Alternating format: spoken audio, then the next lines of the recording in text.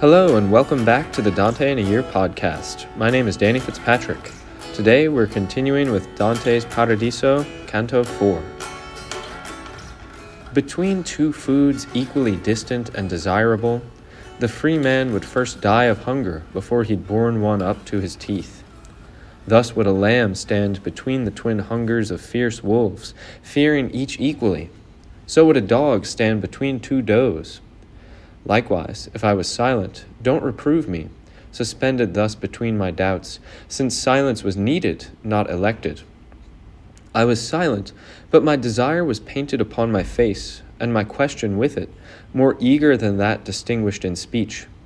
So Beatrice did what Daniel did, raising Nebuchadnezzar from his wrath, which had made him unjustly fell.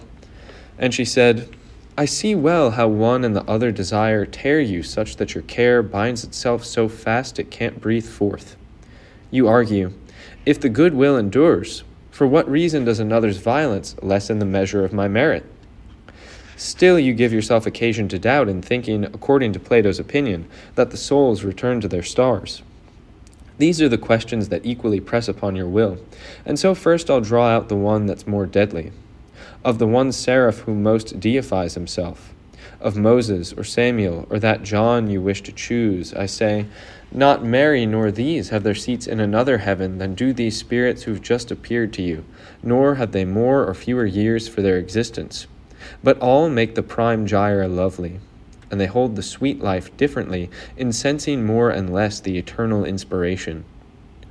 Who show themselves here do so not for being fated to this sphere, but to give a sign of their lesser celestial ascendance. It's convenient to speak to your genius thus, since solely in what sense does it apprehend that which it then makes suited to the intellect.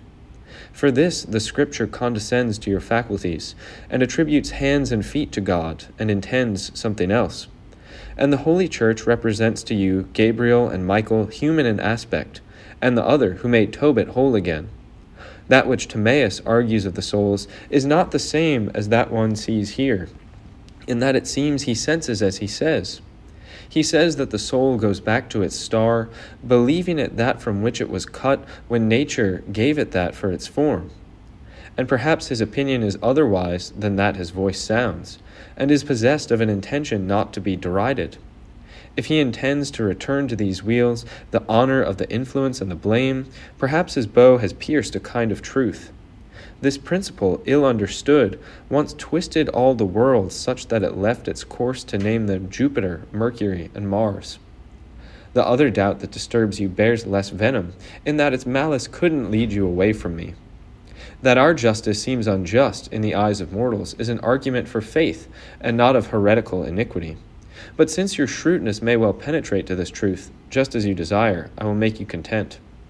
If its violence when the one who suffers confers nothing on the one who enforces, these souls were not excused on that score, since the will, if it wills not, is not expended, but does as nature does in fire, if violence should twist it 1,000 times. So that if it folds substantially, or but a bit, it folds thus by force, and these did so, else they would yet have filed into the holy place, should their will have stood entire, as that which held Lawrence on the grate, and made Mucius harsh to his hand. So would it have pressed them once again, once loosed, upon the street whence they'd been drawn. But such steady will is much too rare. And through these words, if you've gathered them up as I've given them, that argument which would have annoyed you many more times is destroyed. But now before your eyes arises another impasse, such that you'd not escape it yourself before you'd first fallen exhausted. I've said it for certain in your mind that the blessed soul can never lie, in that it's ever near the prime truth. And then you may have heard from Picarda that Constance kept the affection of the veil, such that here she appears to contradict me. Many times now, brother, it's happened that, to flee peril, one's unwittingly done what might not have been done, as Alcmaeon, who, begged thus by his father, spilled his own mother's blood, and made himself pitiless so as not to lose piety.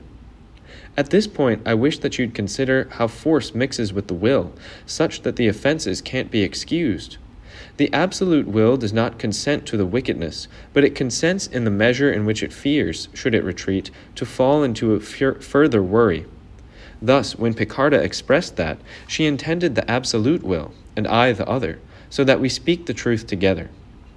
Such was the indulgence of the sacred river that issued from the font whence every truth derives. Thus it set one and the other desire at peace. O beloved of the first of all loves, O divine one, I said after that, whose speech so inundates and scalds me that I am more and more enlivened. My profound affection is not so deep as to suffice to render you grace for grace, but would that he who sees and has power would repay you thus. I see well that our intellect can't ever have been sated, should truth not lend that luster beyond which no truth spreads itself. It reposes in that truth, as a beast in its lair, as soon as it's joined thereto, and it can be joined to it. If not, each of its desires would be frustrated. Through this the doubt is born, in the grain of a shoot at the foot of the truth, and it is nature that presses us collar to collar toward the summit. This invites me, this assures me, lady, to question you with reverence about another truth that's obscure to me.